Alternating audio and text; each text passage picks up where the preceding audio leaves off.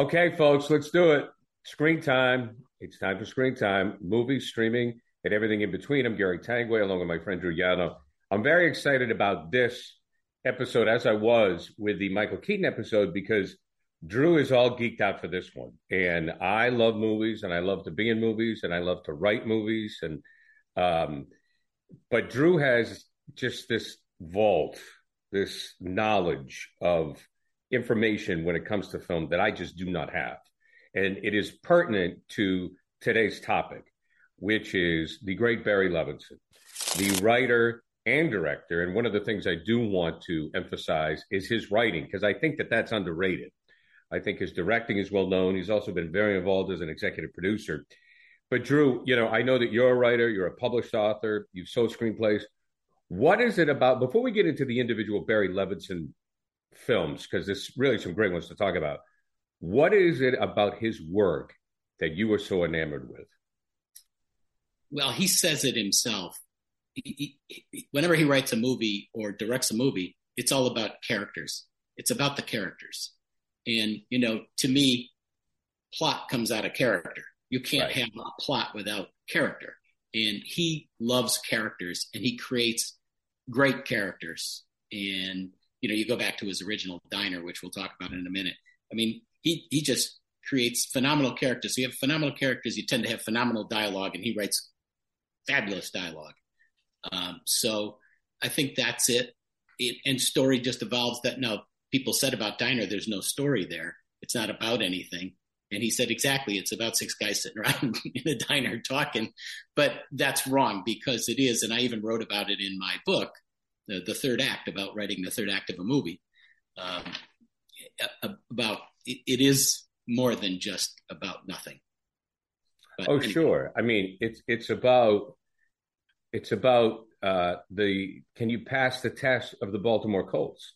And we'll get to that. Which to me is kind of like a great thing on a page 90. That's what I always think of the Diner. I think the rising action in Diner is like the test. Now they're going to get married. That, does she pass the test with the Baltimore Colts? So, well, I'll get all screenplay writing with you. And Diner's one of the modern multi-protagonist films. People call them ensemble films, but it's really a multi-protagonist film. And it's multi-protagonist because most films have one protagonist, one hero. It's the hero's journey. Multi-protagonist, there's a group of people. No one is the main character, but the story's told around an event. So this has a beginning, middle, and end because there's an event. So you think of like Ocean's 11, or a lot of movies, Big Chill. There's a million of them. Diners was about the wedding, right? It ends at the wedding, right? Right. And it's how all these guys come to realize things about themselves because of this wedding. But anyway, let's start with talking about Diner, because I think that's what Barry Levinson is known for. And just so people understand my reference, Steve Guttenberg, I believe, is a Baltimore Colts fan, and in order for him to get married, he says, in order for me to marry this young woman, she has to pass a test on Baltimore Colt trivia. Yes. Yeah. And that's what we're dealing with. It's brilliant. And the father's in on it. And they're all sitting there at the end when the test happens. And it's great. And she fails, by the way. Yeah. But it's a technical error. But anyway, I'm not going to ruin it for people. Right. But anyway, so in leading up to it, it's guys meeting at a diner. So give us some background on Diner, Drew, because you know an awful lot about the movie. Well, background on Barry Levinson first. He was a writer. He worked with Mel Brooks on High Anxiety and another one of his movies. And he told Brooks a story about the guys he used to hang out with in the diner. And Brooks said, you should write a movie about it. And so he eventually did. He wrote it very fast. And he based it on the guys he used to hang around with, but it's not exact. And he wrote the screenplay, gave it to the producer, a guy named John, last name's Johnson. He brought it to, I think it was MGM, and they right away wanted to make it for $5 million. Not a lot of money, even then. And they set out to find the right guys. And so casting was huge. And Steve Guttenberg was there. Mickey Rourke, first big role. And, everybody thought he's going to be, Robert De Niro after this. Right. Daniel Stern. Phenomenal. Who else? Kevin Bacon. Kevin Bacon. I'll tell them about Paul Reiser's story. Kevin Bacon, who was on a soap opera and got this audition after he decided not to renew with the soap opera and got the part, but he wanted to play a couple of the other parts, but he got Fenwick, the kid in the racing car, and the alcoholic, obviously. Tim Daly is in this. Yep. And then the Paul Reiser tells the story of how Paul Reiser came to the audition, not to audition for a part. He came with his friend who auditioned, and they heard his voice and said, "You should look at him," the casting director said. So Levinson did, and they loved him, and he became Modell, and then he built up his part as a result of him. And Reiser said he didn't know anything about being an actor. He was a comic, but it was the kind of comedy, the story was like his kind of comedy. Guys sitting around talking. Right. And I wonder how much ad-libbing there was with Reiser. A lot, apparently. So, but he would set it up. Levinson would set it up. The amazing thing is they filmed it mostly at night. There's only a couple of scenes in the daylight. It's when Mickey Rourke goes after the girl on the horseback. And they shot all the scenes except the diner scenes till the end because they wanted the guys to get to know each other. And they shot it. And by then they knew each other. And so all of that stuff is sort of, it's snappy, but they have a rapport because they know each other, and they all became really good friends as a result of it. The weird thing is, Diner, the studio hated it. They didn't want to release it. They weren't going to release it. But the producer's mother was friends with Pauline Kael, the famous movie reviewer for The New Yorker. She saw a cut, loved it, and called the studio and said, "You better release it because I'm going to write a rave review." And she did, and I forget who else did. Rolling Stone, that's when I first heard about it. And they released it in one theater in New York, where it played, I think, for a year. One theater. And it went crazy. Cult. And then it came to Boston, and I remember when it came to Boston because I kept waiting for this movie to get there. Like, when's this movie coming? I'd see the previews and stuff, and it's like, this is fantastic. It obviously became pretty iconic. He got nominated for an Academy Award for writing. But anyway, one of my favorites. It's an all-time favorite, and it paved the way for multi-protagonist films like The Big Chill. Well, you mentioned about the multi-protagonist because when we wrote on our first script together, you had to remind me because Gare, you got a lot of characters here, which was a script that we wrote called The Collectors, which was about the guys that collected in church in my hometown. Yeah. If anybody wants to buy it, make it into a movie, feel free to give us a call. But anyways, it is very hard. We can make it for $5 million. Cheap. Oh my God, easily. It is very difficult to do because it's interesting. At first, when I look back on it, I think that Mickey Rourke is the main character. And then I go, well, wait a minute, is Tim Daly the main character? And then you go, well, is Gutenberg the main character? Yeah, who is it? You know what the main character is? The diner. It's the diner and the fact that there's going to be a wedding. And the wedding, the event. It's the diner and the wedding. He's the second guy to get married because Shreve's already married. And if you look at all of them, they're all at some stage of women relationship. Billy, played by Tim Daly, wants to marry the woman he's impregnated. She won't marry him. Boogie is, nailing anything that moves. Fenwick is just bouncing around. Right. And, Paul Reiser's character, you never see him with a woman or hear him talk about a woman. It's pretty wild. But anyway. So where do you want to go next? Do you want to go to Liberty Heights next? Because it's the Baltimore theme? Because I think that's one of his underrated movies. It is. I'm not as big a fan of Liberty Heights as I am of the others. It's more serious because I like, Rain Man, of course, is serious. But well, I think here's a good discussion point. I like Liberty Heights better than Tin Men. You like Tin Men better than Liberty Heights. Yeah, no question. No question. Yeah. Tin Men, for anybody who hasn't seen it, it's one of those ones where I don't think most people have seen it. I mean, it's the second in his trilogy, which is, there's Avalon because he actually did 4. Right. Avalon and Liberty Heights. It's about the competing aluminum salesman in 1962 Baltimore, and 63 Baltimore, and he says they were at the diner just like he and his friends were. He never knew them, but he would hear them talking, and that's how he got the idea to write Tin Men. And aluminum siding in 1963 was a big deal. Big deal. I know. My father bought it. We had it. It turned our house into a microwave oven. It was before they put the vents on. Yeah. So when it got to be 85 degrees, it was about 105 in our house. But yeah, Tin Men's one of my favorites. Danny DeVito, Richard Dreyfuss, and you who love character actors. There's got loaded with them. Six character actors I can name off the top of my head. Bruno Kirby, Michael Tucker, Seymour Cassell. Who's the guy? John Jackie Mahoney. Walsh. Jackie. Yeah. Jackie Gale. Jackie Gale. Jackie Gale. Yeah. I mean, he's the guy. He's Jackie Gale. He's the guy always talking about. Well, you could really do a merengue. Yeah. Yeah, that's the guy. Yeah. So, and it's kind of a wacky,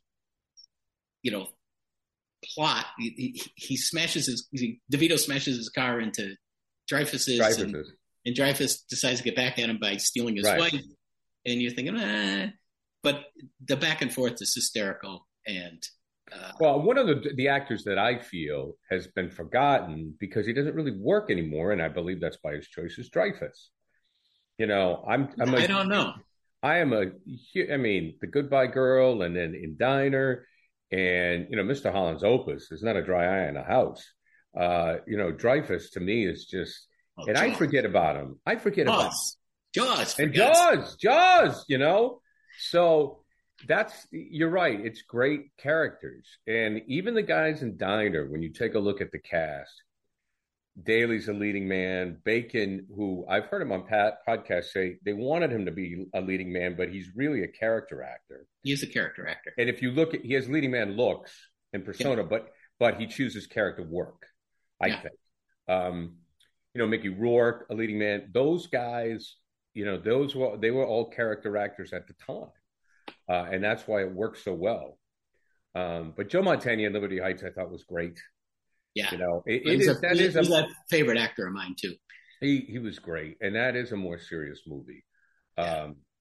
But Dreyfuss and DeVito, check it out, Tin Men. So, Liberty Heights, Tin Men, and Diner. What are your top? Where else do you want to go? You want to go to Rain Man now? We got to top Rain Man. Yeah, because to me it's iconic. It's one of my top 10 favorite films, probably top 15. Think of, you say Rain Man, people joke about it. They how many times have you heard somebody say I'm an excellent driver? Right. 10 minutes with Wapner, right? Just a phenomenal. Now Levinson didn't write it. Ron Bass, who was a Hollywood entertainment lawyer, rewrote a script by a guy named Barry Morrow. In the original script, Dustin Hoffman's character is Down syndrome. Right. And not autistic. And so he went to Levinson and said, here's the problem. Cruz's character is so damaged at the beginning of the movie, and he doesn't care that he has a brother, and he's mean to the guy. And he said, if he's mean to the Down syndrome guy, the people are going to hate him. Yeah. We can't make them hate him. They have to understand why Rain Man is pissing him off. And so he had a friend who had somebody in the family who was autistic, and he learned a lot about it. And so he suggested it, and it changed everything. It made the movie, as far as I'm concerned. Well, it did, and I agree with you, because when I take a look at writing, and it's so hard now. It's like we talk about streaming, and this is a topic for down the road. You try to look for something new and fresh, and now it's hard because there is so much. There is so much content out there. It's impossible to come up with something new. It's so hard now. It's really hard now, because if you like detective series or mystery or horror, I mean, kind of, it's been done. It's been done, so it's like, that's why Succession is just, and you could even say like Succession is nothing more than Dynasty. It is, but it's advanced and it's heightened. But it's really hard to do. So my point is, when you and I are watching a film or watching a TV series, for us to be surprised, it's hard. But the use of, and I'm going to just assume people have seen it, and if you haven't, you should see Rain Man. But when you learn later that Rain Man is actually Raymond, right? It kills me every time. Well, it also has one of the best third acts in cinema history because Tom Cruise's character has such a great arc. It's right up there with Ebenezer Scrooge. And at the end, he loves his brother, and it's all believable. Yeah. Because of his relationship with his father and the fact that he never knew he had the brother. And I won't ruin the movie for people who haven't seen it, because if you haven't seen it, you better watch it because it's one of the all-time greats. I always say Hoffman won the Academy Award for Best Actor. Cruise had the harder part as far as I was concerned. And it's such a great third act. You know, it's satisfying and surprising and not happy, but satisfying. Right. Realistic. It's what has to happen. And just a phenomenal story. And Levinson did a great job. And by the way, he was an actor in it because he plays the doctor near the end who gets hired to evaluate Raymond and whether or not he should go back to, you know, Walbrook or whatever the name of the place was, or stay with his brother. And he asks the famous question, so do you want to stay with your brother, Charlie, or do you want to go back to Walbrook? Yes. He says yes to both. And then we know. So anyway, but it's a terrific film. Won 4 Academy Awards. I mean, like I said, it's iconic. You can watch it now. Is it dated? Yeah. Anything without a cell phone and Facebook and a computer is dated today. Right. You know, he's making phone calls from a phone booth. It's dated. But you know what? So's Casablanca. Right? Yeah. So what? Right. Agreed. So what? So as long as you know it. But again, Levinson, you mentioned before Liberty Heights, The Natural. He directed The Natural. I know. Good Morning Vietnam. My God. Well, that's another one. Now, you when you take a look at like Good Morning Vietnam, to me, Diner was like a cult hit, a cult following that just grew with popularity over time. But when you say Rain Man and Good Morning Vietnam, those are blockbusters. And they're blockbusters who also happen to be a comedy, there's drama, but there's also dramatic story. Dramatic maybe comic. But it's not Spider-Man. No. Right? So this was a time where you could develop human stories, very human stories, and they could be blockbusters. And both were. And that brings us back to the title of our podcast, which is, you know, movies, streaming, and everything in between, because streaming is doing that again. Because you can have a series like we talked about, The Old Man, you know, Dope Sick, all that stuff. And it's rich with character.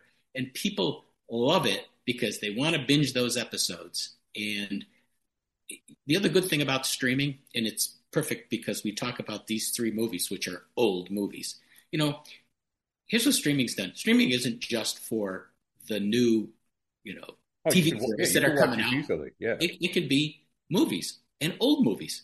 And what do you do when you have a streaming service?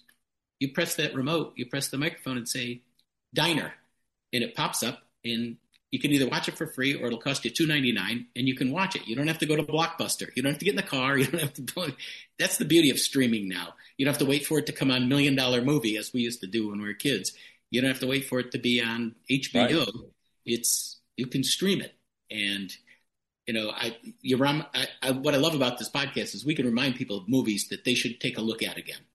I think if they've only seen Rain Man is one of them. Rain Man's one of them. Diner's one of them.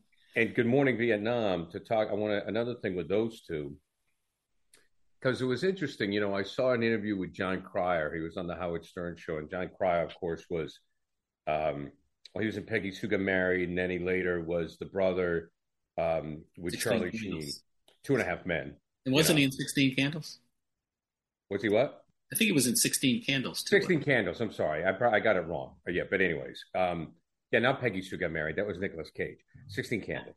And he talked about how he read for Chandler on Friends.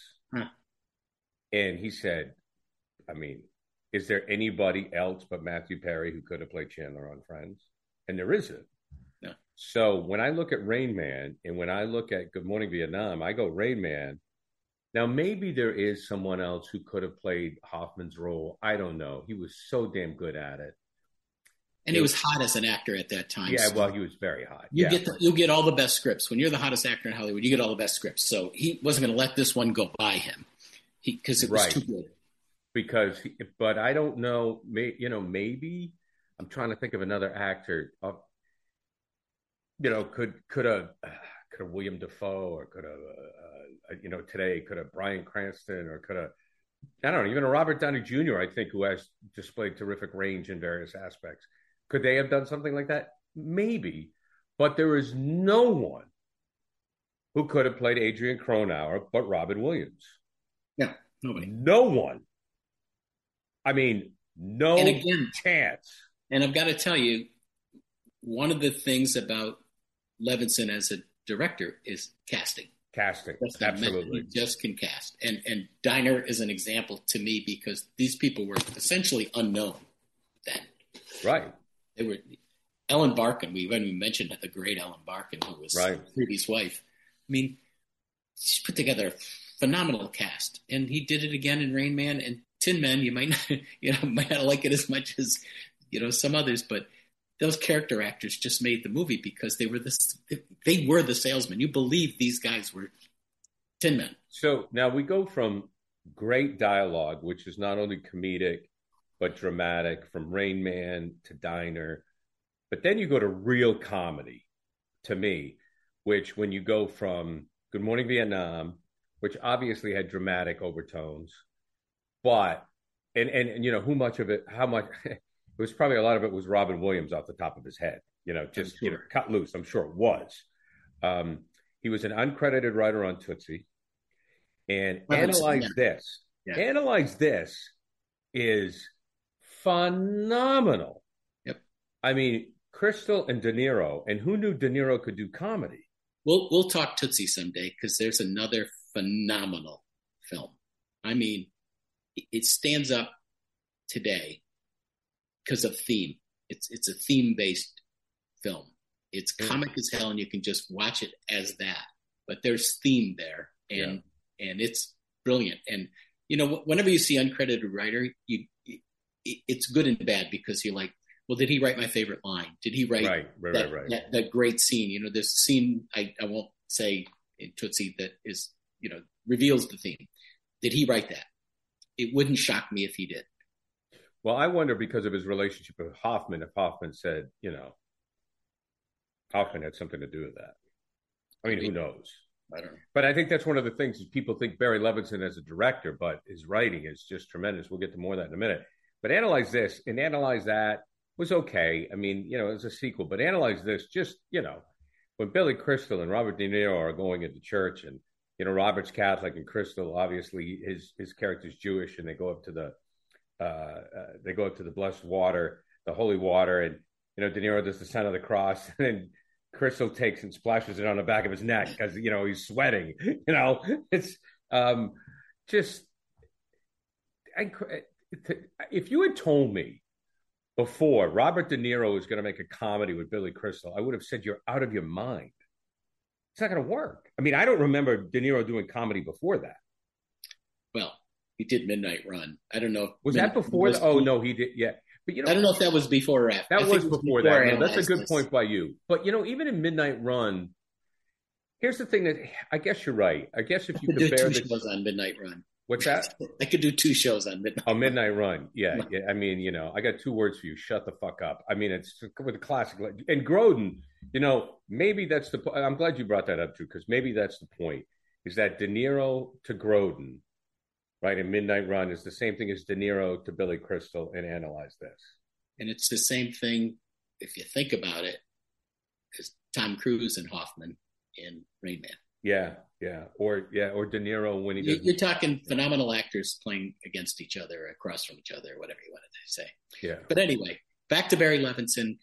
Just wanted to do this. And before we go, can we talk? And we probably talked a little too long, but I want to talk about, just real quick, executive producer of The Perfect Storm, which was shot up here in Massachusetts with Clooney and Wahlberg, produced Donnie Brasco.